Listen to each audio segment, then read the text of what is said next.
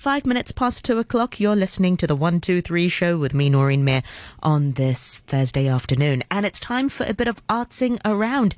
Andrew Dembina joins us this afternoon. How are you doing? I'm very well, thanks. How are you doing, Noreen? All right today? Yes, I'm doing very well. I'm so relieved at work because I'm trying you from our studio phone, and sometimes we don't have much luck from it. Usually I have to use the good old WhatsApp. Sorry, I can't believe my luck. Yeah, excellent. Well, can you hear me nice and clearly?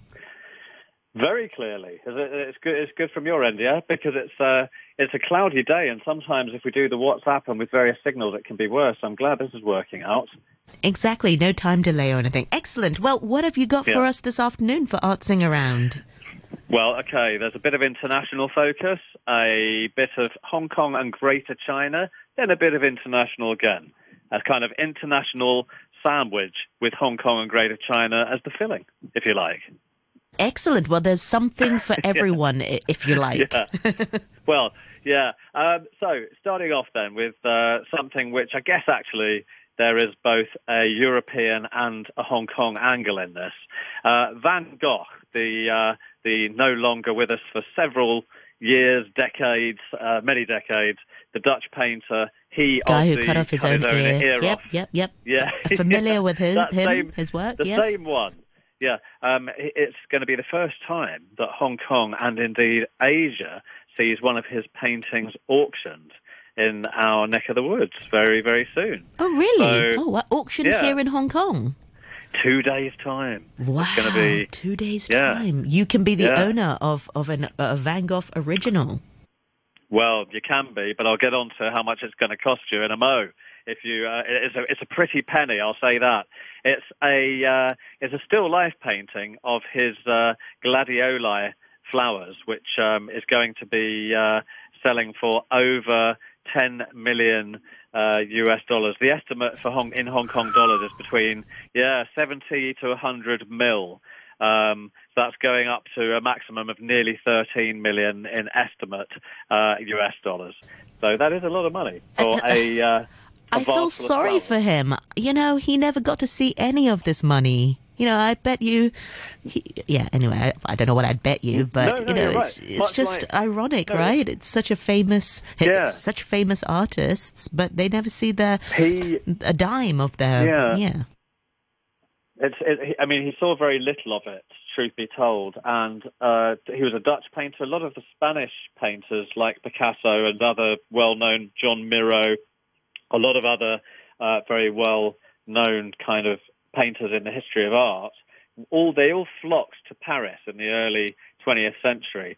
And what was quite famous was that that they used to sometimes swap a painting, or as they got a little better known, maybe it would be a drawing, nothing as precious as an oil painting, for a meal in a restaurant. And some of the restaurant and cafe owners that were the favourite haunts of the artists in the Place de Montmartre on a hill in Paris, where a lot of studios were around there in those days, would become the holders of a great collection of some of the biggest names in modern art, while the artists themselves handed some of their artwork over for the cost of a meal and a couple of glasses of wine.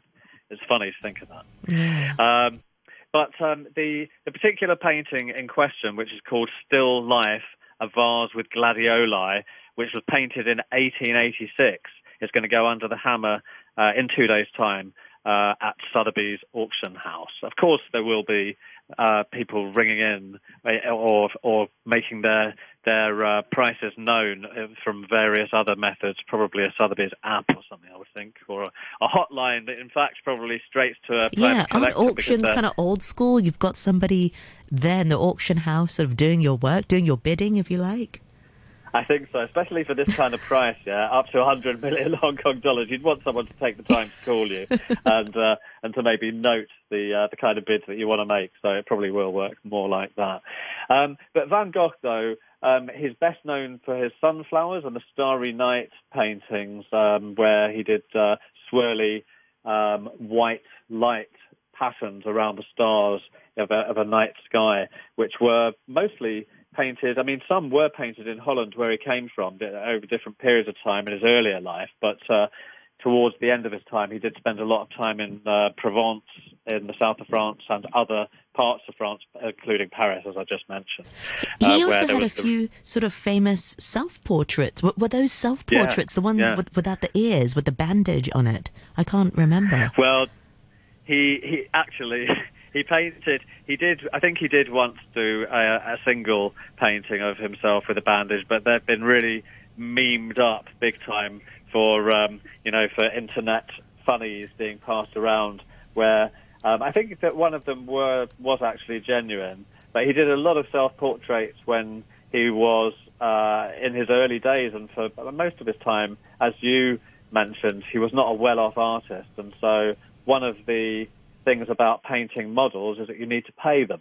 So often, not just for the budget cost, but also to get better and better with skill of painting and looking, artists would sit in front of a mirror and paint self-portraits. Rembrandt, another Dutch master, couple of hundred or so years before Van Gogh, was also a master of the self-portrait in a much more traditional and dark way.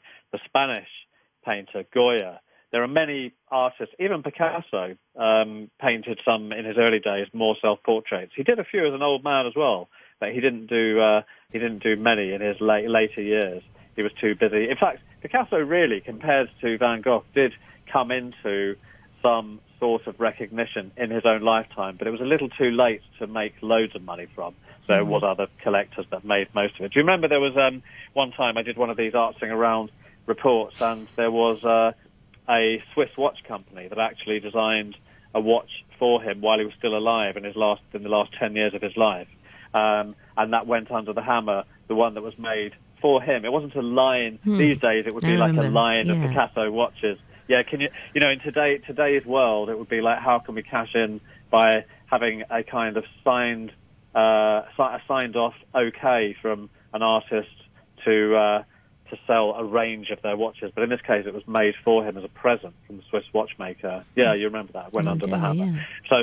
So Van Gogh didn't get anything like that because he died at a relatively young age, so he didn't live to be old enough to really get into that side of the commercialization. But back to the flowers, they're gladioli, which are, if people know, they're those long-stemmed, small-flowered, not as large as lilies, say. And it's a picture of a bunch of red gladioli, because they come in lots of different colours that people can get them in.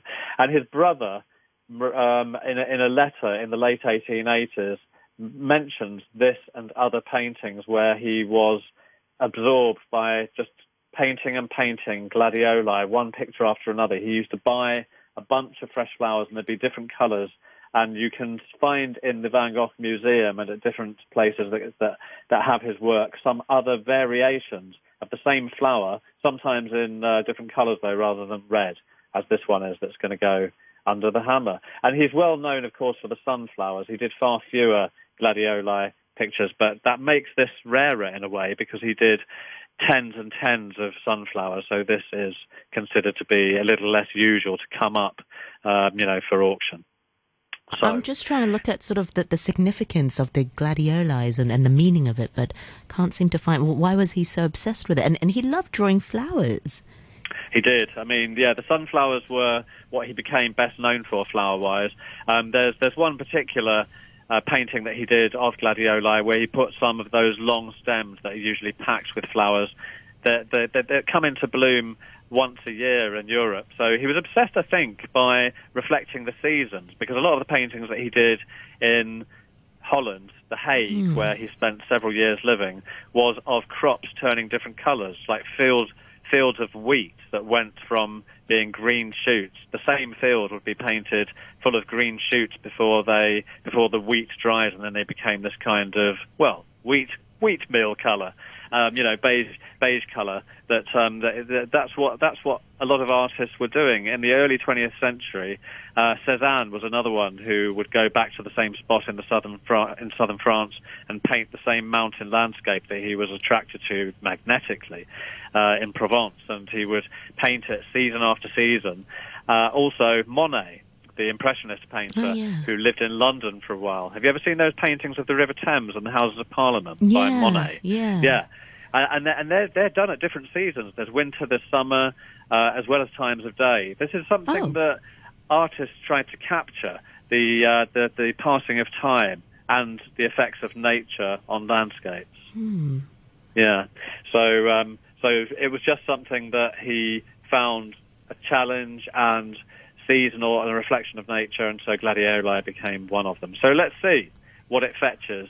It was also one of the paintings that he did of Gladioli previously was given to an artist friend from Britain who was called Horace Livens, and he wrote to him. He wrote a note with a painting that he gave, saying that he made a series of studies of simple flowers, and he thought that he was really becoming better and better at capturing and rendering the intense colour instead of having what Van Gogh called a grey harmony. I think he was really saying that he was... What's a grey harmony? Well, it's not explained, but I think that rather than make a what is expected harmony, like a beautiful vase of flowers, that he wanted to capture simply what they were and for the colour that they projected. Yeah, rather than make a pretty painting of of flowers that all harmonised beautifully together to make a lovely painting, he wanted to capture the real essence of the flowers. That's something that he said to another artist that was based in the UK. So let's see what happens with that one. Yeah.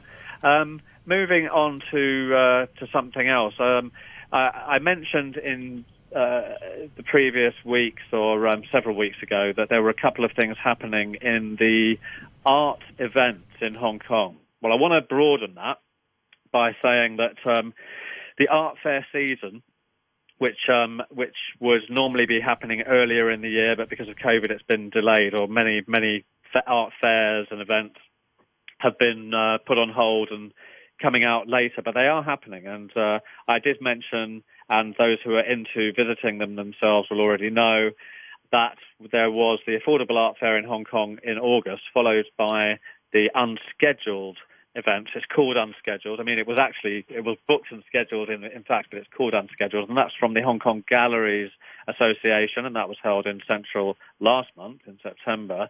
And now there are different things continuing to happen, so fingers crossed this is going to keep on continuing. There are things happening in Greater China as well as in Hong Kong, but I'll start with Hong Kong though first, because tomorrow we have another event happening right here on our doorstep at the Hong Kong Convention and Exhibition Centre. It's called Fine Art Asia, and it's a cross section of modern and contemporary art by living artists, and also collectible works by those who are from, I guess, the last century or so. The last century is still considered modern art, and with capital letters, capital M for the modern, because it's from the 20th century. When we talk about modern art as a movement or as a type of art, it really is from the early 20th century until pretty much some people consider it to until come 20 right up years to ago. now. Well, pretty much, yeah. But some people still think that they're in still that age, the but same generally, era. yeah. But generally, the last 20 or 30 years would probably think. I of would being say more sort of till the end of the 90s, but yeah. Yeah, I think so. Yeah.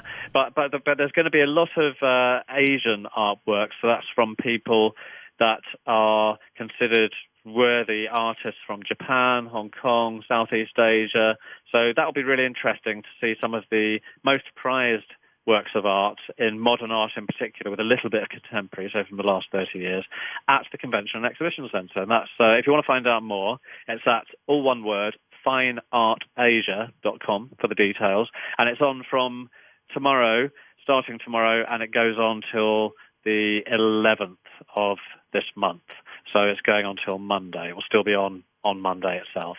So check out more on that at that website. But in mainland China, from Shenzhen to Shanghai and even in Beijing, the rest of this autumn is still buzzing, fingers crossed, that they will still go ahead if everything remains as it is right now with events, despite people not being able to see them from here in the mainland. There's a lot going on which will attract people by video link for those who are collectors, but also, aiming at the domestic art lover and collector in China. So there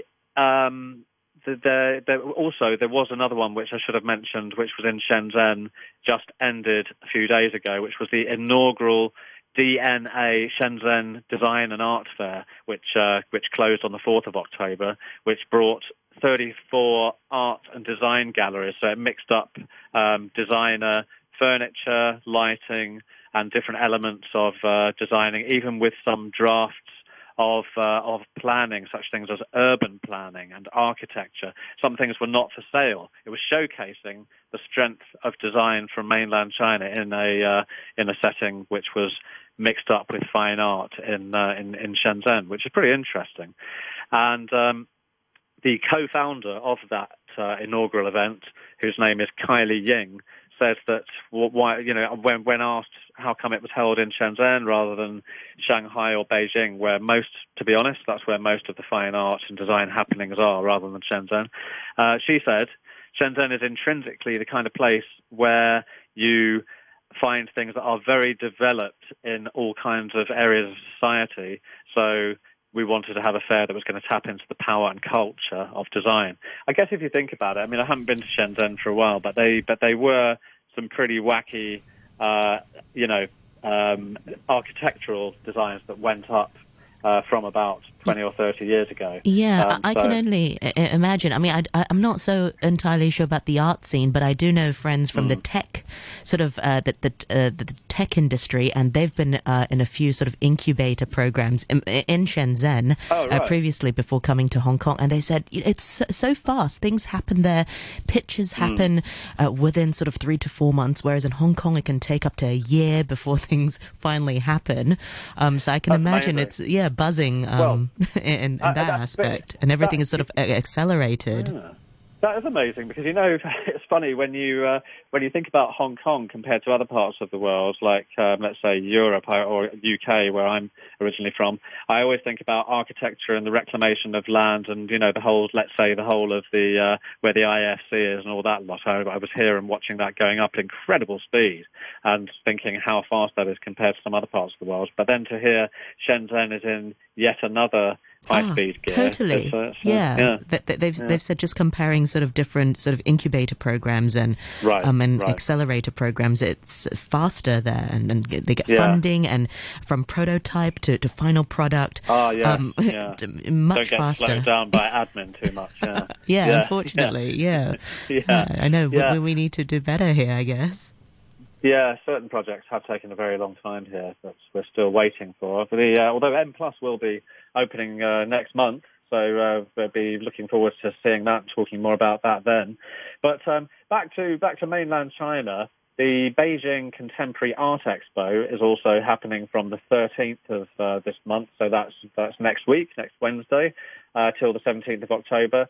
And Shanghai fairs have now recently expanded to 4. There were 3 that were earmarked, but just recently it's now going to be 4, with some of them being versions of international, like we have the Art Basel Hong Kong. Over there, they're going to have a merger between something that is a big noise in the world of design called Design Miami, which is going to be with a kind of a collaborative Shanghai design expo from in early November, 4th to 14th of November.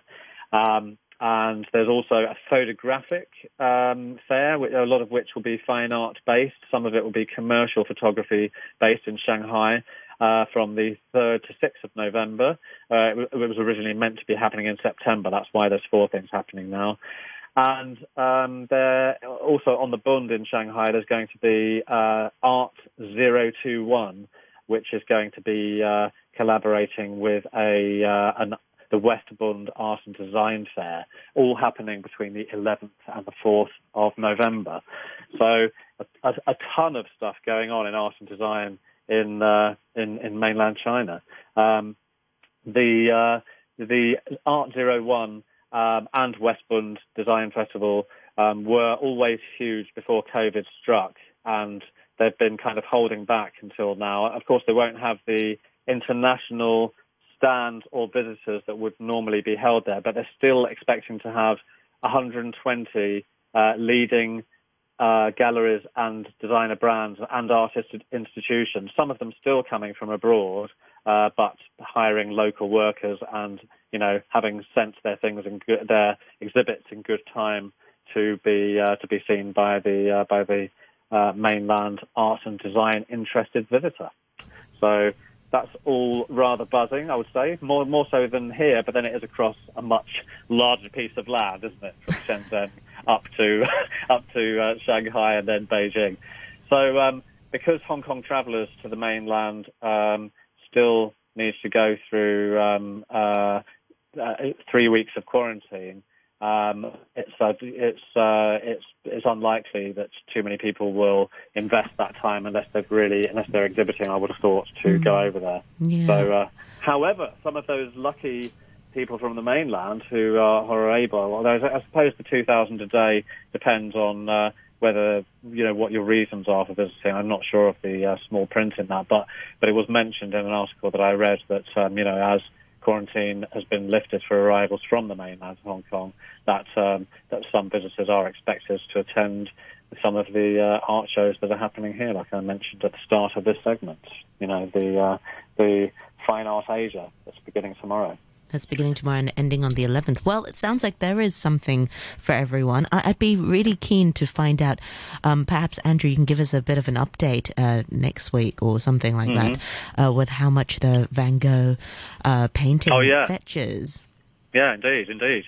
One last thing. Have I got time for one last mention? Very swift. Absolutely. Really? Yeah, sure. Okay, right. So zipping off to the US now for an announcement that was made just a few days ago, which is that something that's happened in 2019 and 2020, but not this year, the Global Jazz Music Awards will be happening in 2022. They're making a big fanfare about it, but it's not, but the date and the venue has not yet been announced, but the people behind it wanted to say it's definitely going to happen because it's going to be the 100th anniversary of that thing called jazz music in 2022.